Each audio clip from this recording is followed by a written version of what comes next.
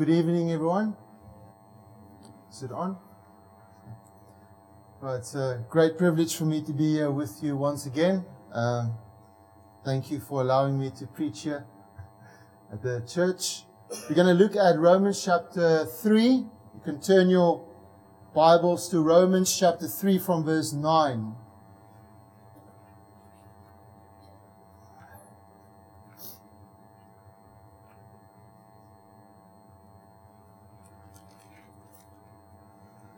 So, for the next few months, I'm going to go through Romans. I'm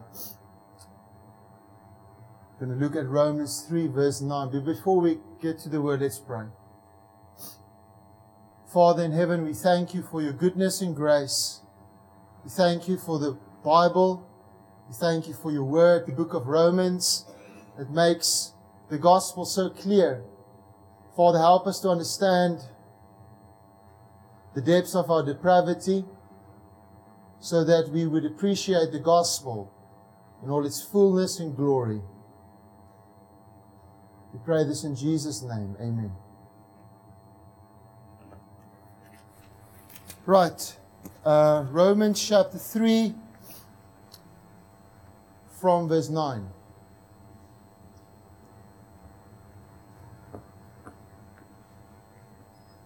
What then? Are we Jews any better off? No, not at all. For we have already charged that all, both Jews and Greeks, are under sin. As it is written, none are righteous, no, not one. No one understands. No one seeks for God. All have turned aside. Together they have become worthless. Not one does good, not even one. Their throat is an open grave. They use their tongues to deceive. The venom of asps is under their lips. Their mouth is full of curses and bitterness. Their feet are swift to shed blood. In their paths are ruin and misery. And the way of peace they have not known.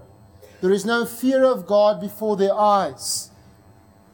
Now we know that whatever the law says, it speaks to those who are under the law, so that every mouth may be stopped, and the whole world may be held accountable to God. For by the works of the law, no human being will be justified in his sight, since through the law comes the knowledge of sin.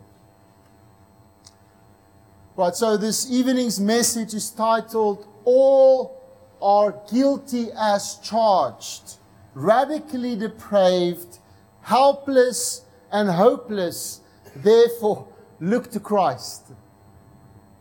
All are guilty as charged, radically depraved, helpless and hopeless, therefore look to Christ.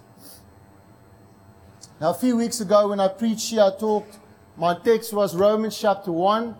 And I talked about the power of the gospel. And I mentioned that there's nothing as great, nothing as powerful as the gospel. Why? Because the gospel will transport you to everlasting life. Something permanent, something lasting with God. Salvation that is permanent. And that's why the gospel is the most powerful thing in the world. More powerful than an atomic bomb or a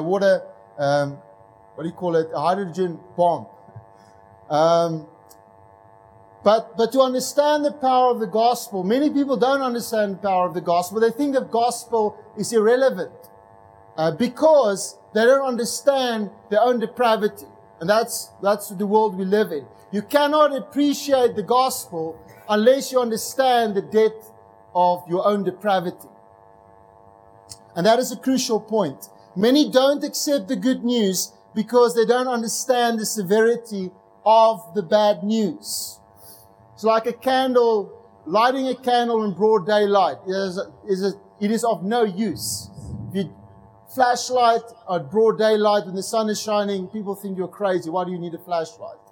Or it's like when you go and have a 3-course meal and somebody brings your food. It's of no use because you're already full. In the same way, the gospel, the good news, doesn't make sense unless you understand the darkness that we are in. The gospel light doesn't shine unless you know how dark you really are, how evil you really are, how depraved you really are. It doesn't make sense. So what we see in this passage is that all people are radically, totally depraved and helpless and hopeless, dead in their sins, damned and doomed and done for, and therefore they desperately need the gospel. That's what this text shows us. That we are in a desperate situation, and that the gospel light only is appreciated when you appreciate your own, or when you come to grips with your own depravity. So, in this regard, God has given mankind two things to help us discover our hopeless state, so that we would call on Christ for salvation. Those two things are firstly the law of God, the word of God, and secondly the conscience. The Jews, God's people, received the oracles of God, they received the law of God, they received the word of God, and that helped them to understand their own depravity. But many people in the world never had the law of God, they never had the word of God, but they had the conscience. Because God has given to each person a conscience. And the conscience is the policeman within you. It tells you when you are right and wrong. And God has given the conscience, or His laws have been written in each person's heart, even though they've never heard the word of God. So those two things God has given to mankind to help them see their own state before God. So what the law shows us, and what the conscience is supposed to help you with, is to show you that you are rotten to the core and bad to the bone. That's what it should do. When you look at the law, it's like a mirror. You should see your own sinful state. It cannot help you, but it's supposed to help you understand who you really are before God. You see, the Bible tells us that through the law comes the knowledge of sin. The knowledge of sin. But unless there's a proper diagnosis, you cannot appreciate the cure. It's like somebody who has cancer, but he doesn't know he has cancer. He doesn't know he has cancer. He's just living life as every day as he goes through life. He doesn't understand that he's actually in a predicament. But if some doctor comes and tells him you have stage 4 cancer, then he realizes now he's in a predicament. There's a diagnosis. It's been tested, there's tests been done. Now there's hope, because now he can get treatment.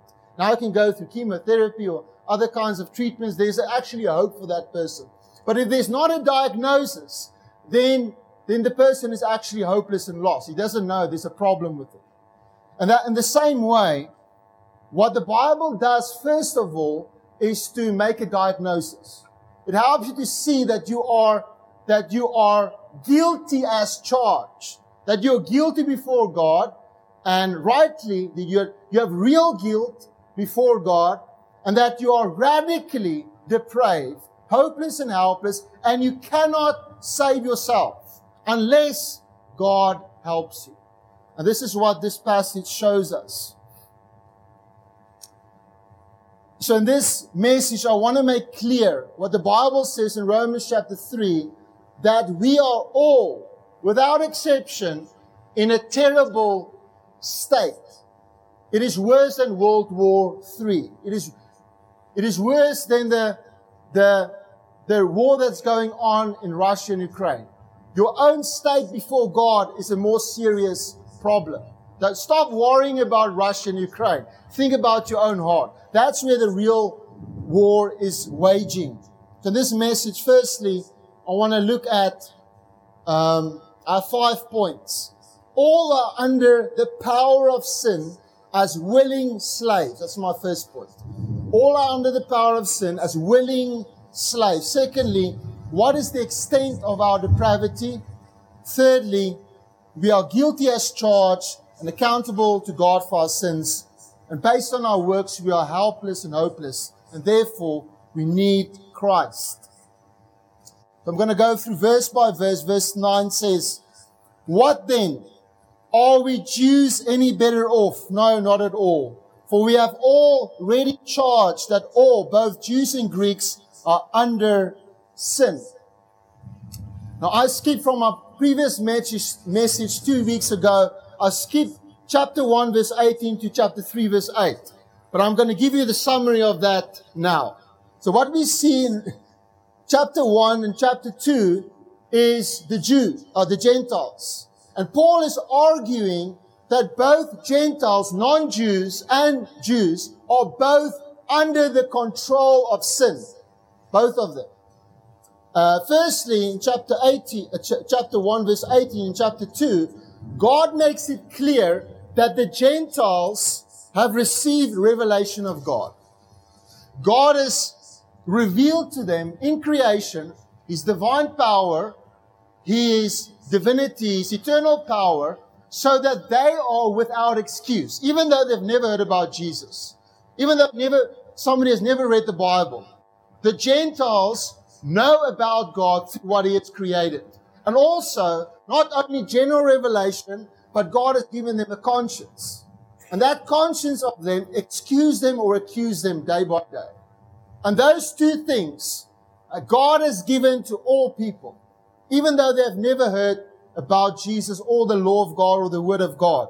And Paul makes the case that they are without excuse, because they have not lived according to the light that they have received.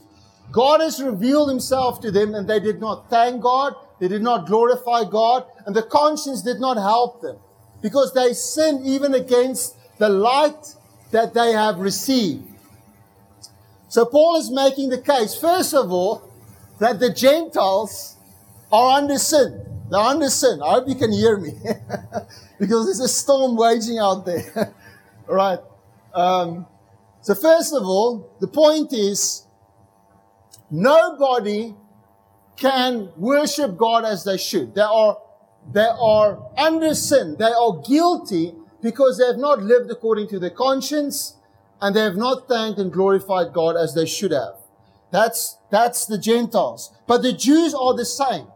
Even though the Jews have received the word of God, the law of God, and yet, even though they've received that, they have not lived according to the law.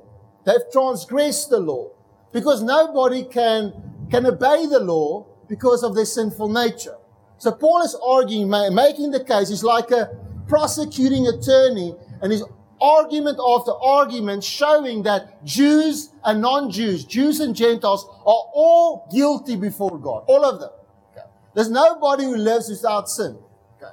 And he's proving that chapter 1, chapter 2, and chapter 3.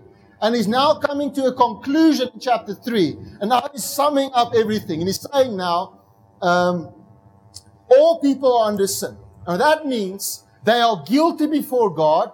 They have sinned against God, even though they've never heard about God. They can see God's divine nature in creation. They are guilty before God. But not only guilty, they are under the power of sin. They are under the power of sin.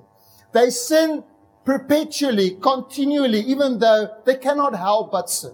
They're not only guilty, they are living under the master of sin, the slave master. Sin is their master. They are slaves. They're like in a prison, and they can't get out. Even though this prison you have freedom, but you're actually bound because you can't get out of this prison.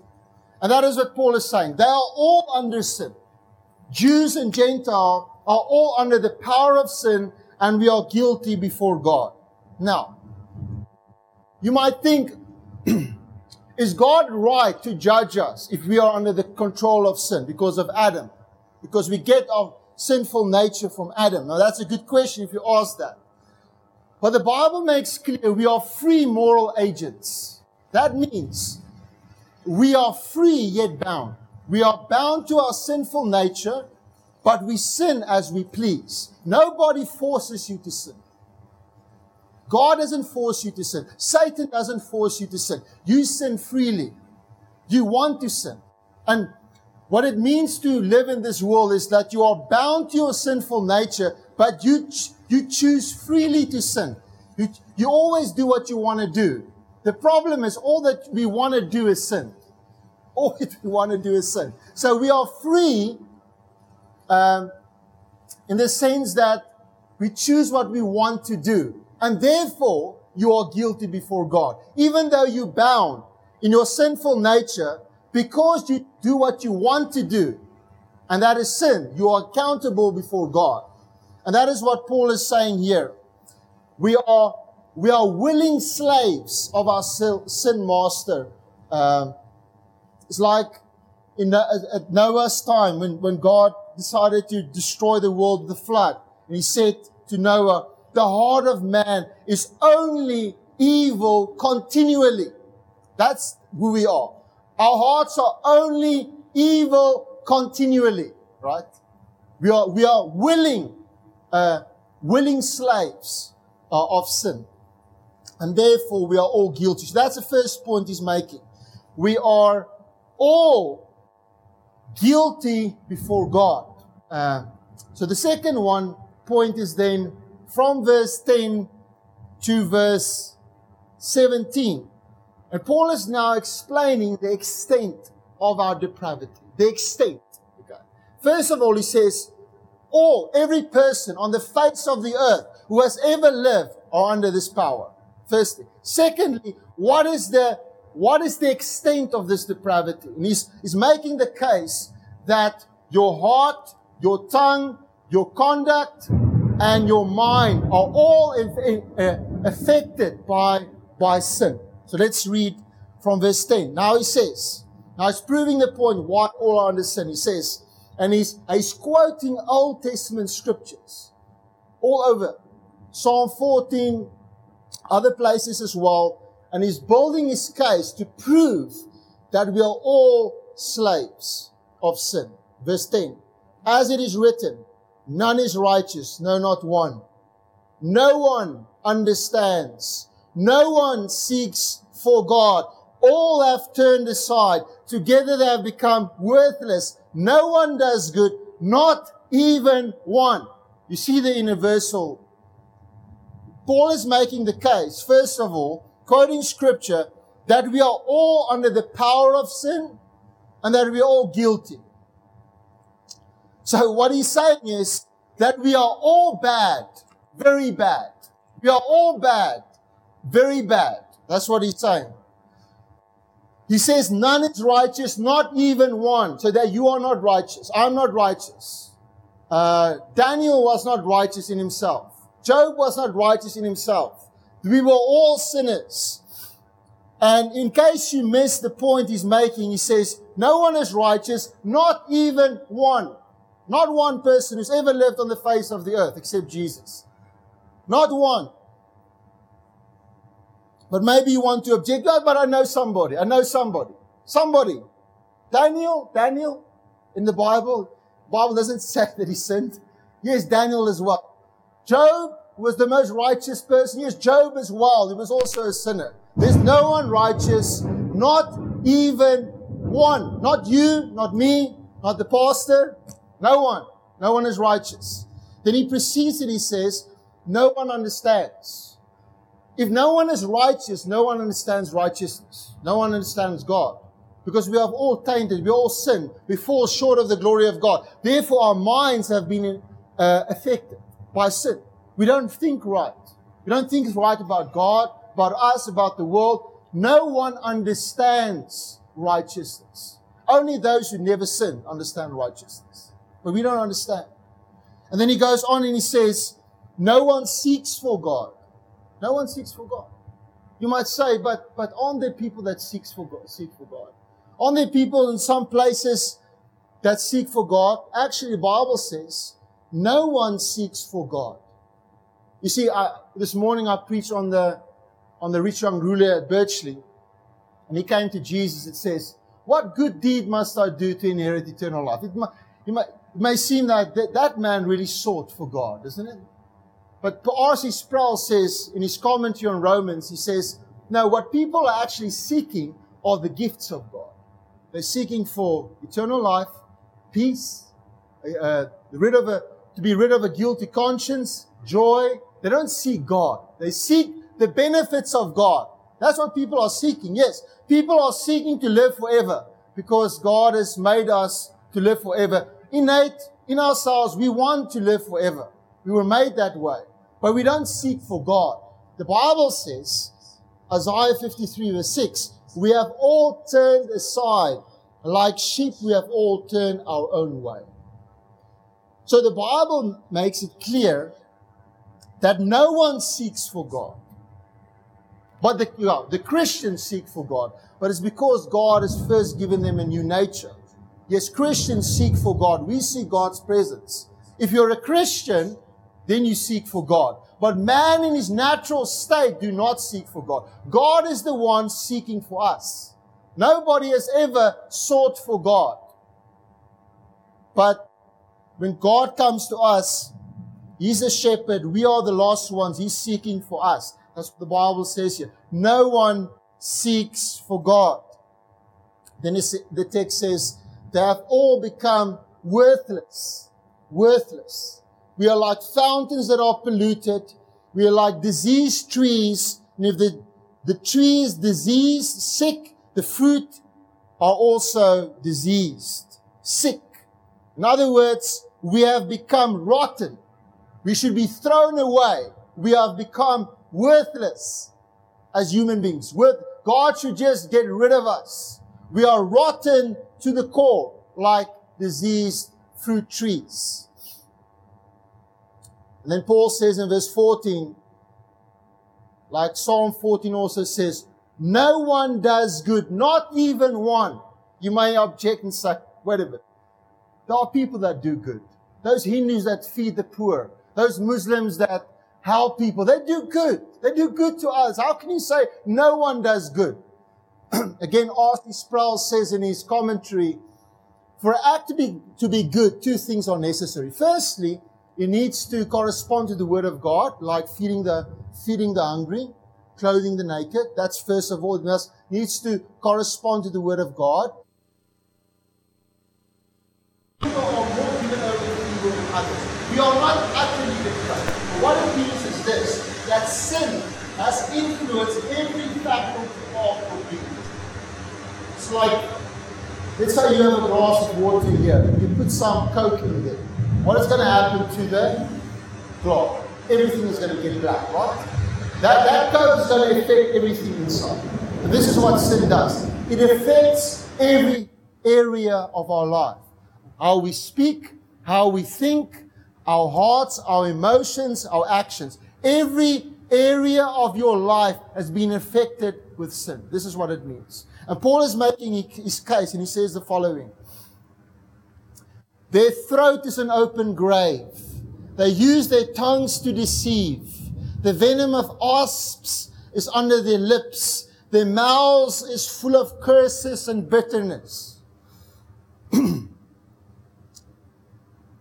So what we have to understand is, if you are not righteous, if you are not good, if you are fallen, if you are depraved, your mouth, what you say is going to reflect that. This is what Paul is saying. It first starts with the heart. We are not righteous. There's something wrong in our being. We are not utterly depraved. We are radically depraved. And therefore, every facet of our being has been affected. Our minds, we don't think right. We always think how to please other people, not God.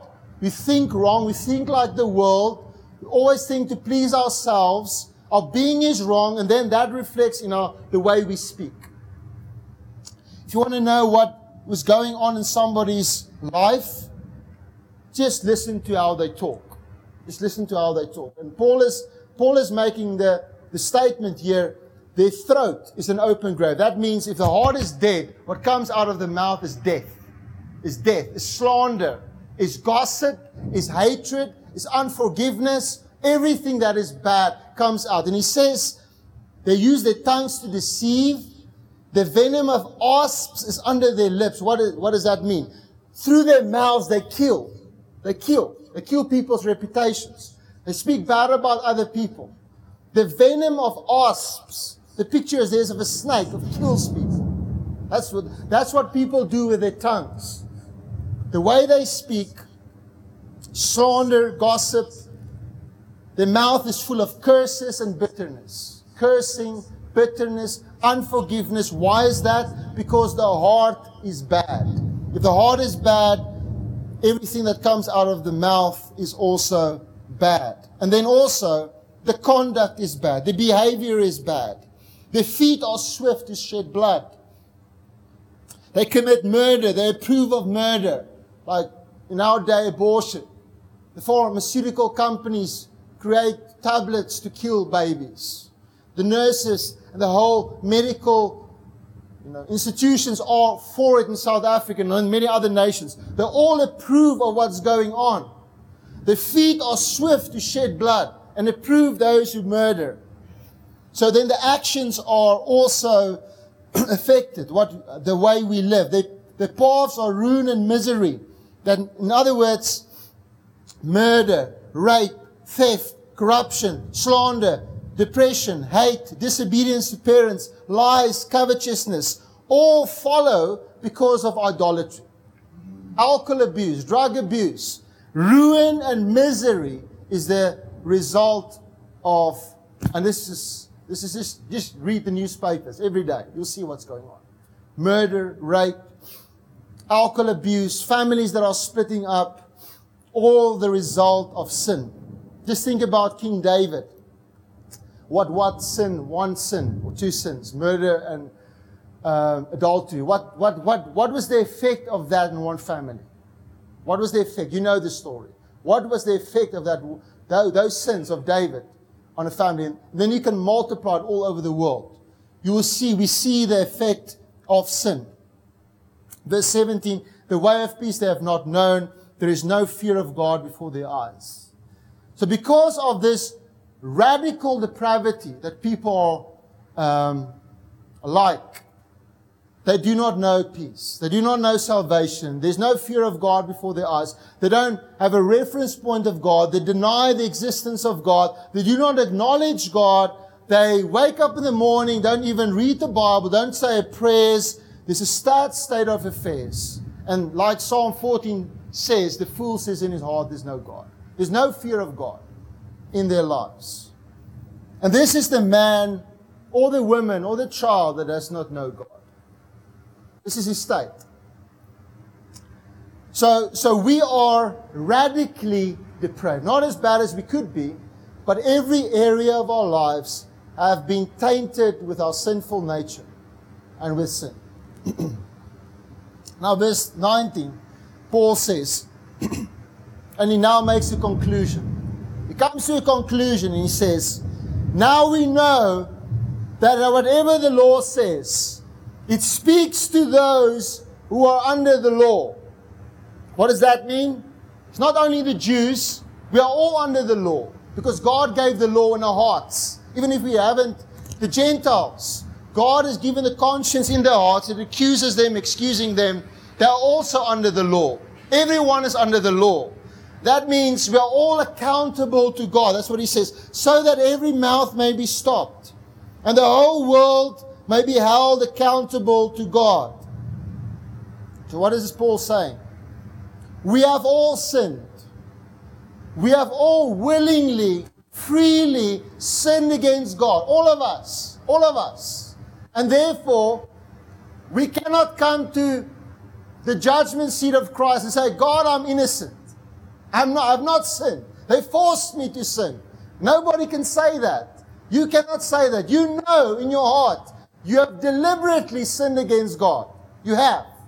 And because of that, you have nothing to say in God's presence. All you can do is hold your mouth and say, guilty as charged.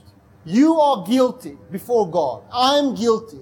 Every person on the face of the planet is guilty as charged. That's what Paul is saying here. We are all under the law so that every mouth may be stopped. God wants you to admit that you're a sinner. You are a sinner. You are rotten to the core. You are bad to the bone. You are dead, damned, and doomed, and done for. As a human being in your natural state, you have no hope and you're helpless before God. That is what the law shows you. You're a sinner like the rest of us. And therefore, we are all because we are not forced to sin, we are guilty before God. Our guilt is real. It's real. You cannot say, God made me to sin. You made me like this. No, you have willingly, freely sinned against God. And therefore, we are all accountable to God. We are all, in other words, guilty as charged. And if you have come to this point, praise God. Because I can tell you, many people do not believe they are guilty. But God has given us the law and the Bible to help you understand you are a sinner. The diagnosis has been made. And if you realize you're radically depraved, that you cannot save yourself, and that you're guilty before God because of your sin, there's hope for you. So this is the conclusion. Paul is quoting all these texts so that your mouth may be stopped. So that you be silent. And just say, God, help me. Help me. This is the point that Paul is. We are all liable to judgment. If you were Adam or Eve, you would have sinned as well. That's the point. If you were Adam in that garden, you would have sinned as well. We've all sinned. And more than that, we have not only sinned once or twice. We have sinned over and over. It's like a snowball. It just keeps on rolling, right? It's just getting bigger and bigger and bigger and bigger and bigger. Our guilt just accumulates. It just becomes bigger and bigger. And we are all guilty before God. Now, verse 20. Paul says, but now, the picture is not stopped. We are radically depraved. We are guilty before God. But not only that, if that is good, because many people believe that, but now they have a problem. They try to fix themselves. So they try to do good things. But Paul is saying here, for by the works of the law, no human being will be justified in his sight, since through the law comes the knowledge of sin. So Paul is saying here, you are guilty, you're under the power of sin, you're radically depraved, but you can't save yourself either. You can't save yourself. You cannot say, okay, from now on, I know I'm guilty. Now I'm gonna give myself to a mission organization. I'm gonna preach the gospel. Okay. Now from now on, I'm gonna be good. And then God, maybe God will forgive me now. But Paul is saying here, no, that's not how it works. You are not, by works of the law, by your own good deeds, you cannot be saved. You cannot be saved. Why? Because you have too much guilt anyway. And for that guilt, you need to be accountable for. You need to die because of your guilt. Because of your sin, you need to die. The soul that sins must die. You must die. You have already been found guilty. You cannot say it's like a mass murderer. And he's been convicted, and he's guilty. And evidence is there, laid before the judge. And he knows he's guilty. And he says to the judge, listen, for 20 years, I will give my life for community service. I will do this. Please let me go. No, it will not work. It doesn't matter what he does. It doesn't matter what he says. You will have to go to jail because he has committed crimes. And the same applies to us. It doesn't matter what you say. You can say, I'm going to wake up 4 o'clock every morning. I'm going to do 3 hours devotions. I'm going to pray. I'm going to go on my knees. I'm going to read the Bible through 4 times a year. I'm going to give out tracts every day. I'm going to go house to house evangelism. I'm going to homeschool my children, all of them. I'm going to teach them the Bible every day. You think that is enough? No, it's not enough. You can never undo the bad things. And even those good things that you do are tainted with sin. That's what Paul is saying here. For by the works of the law, no human being will be justified in his sight. That means you are hopeless and helpless to save yourself. Hopeless and helpless. You are guilty as charged, radically depraved, hopeless and helpless to save yourself. Because what God requires is righteousness. Perfect righteousness. And you cannot offer that to God. Cannot. So we can't achieve salvation by anything we do. The law is powerless to save us. So our only hope then comes to, please go and read Romans chapter 3:21 to 31. One of the greatest passages in Scripture. Gives you the solution. And the solution is Jesus. Jesus. The only place where you will find help, justification, a new nature, help and hope is in Jesus Christ. That is your only hope in this world. You are bound in a prison, and Jesus Christ has the key to unlock that prison. He has the key of death and Hades. He's the only way for you to get out of that prison where you are bound to your sinful nature and where your sin is just accumulating every day. The only way to get out of that prison is Jesus Christ. And that is what Romans chapter 3:21 is all about. But next time I will preach about that. But I just want to leave this with you. Jesus Christ came into this world to give His life as a ransom for us. He obtained a perfect righteousness. Perfect. Lived a perfect life in our place. So when you believe in Him, He gives you His righteousness. He gives it to you. He credits it to your account. And all your sins are credited to Jesus. He died on the cross 2,000 years ago. Jesus is the only way where you can receive righteousness and all your sins can be absolved, taken away. Jesus paid the penalty 2,000 years ago on the cross. His blood was shed. He made atonement for sin. And that's the only way where you can get out of this prison, where your guilt can be removed, where you can get a new nature that wants to do righteousness, where you want to see God day by day. It is through Jesus Christ alone. And Jesus rose from the dead, conquered the grave, and through them there's eternal life. There's hope, there's help, there is justification, and there's a new nature offered in the gospel. And your only hope in this life and the life to come is Jesus Christ. And He's coming again, as the Bible says, and every eye will see Him. And those who believe in Him will forever be with Him. And we have to understand this. You would not appreciate the gospel. You will not accept the gospel unless you know that you have no hope and no help in and of yourself. Doesn't matter how far you go down. You will never find hope in yourself. You must look to Jesus Christ. You must look to Jesus Christ. The more you look to Jesus Christ, the more hope you will get, the more help you will get, your sins will be forgiven, you will be a new person. Let's pray. Father in heaven, we thank You for the gospel. We cannot save ourselves. We are bound in the sinful nature.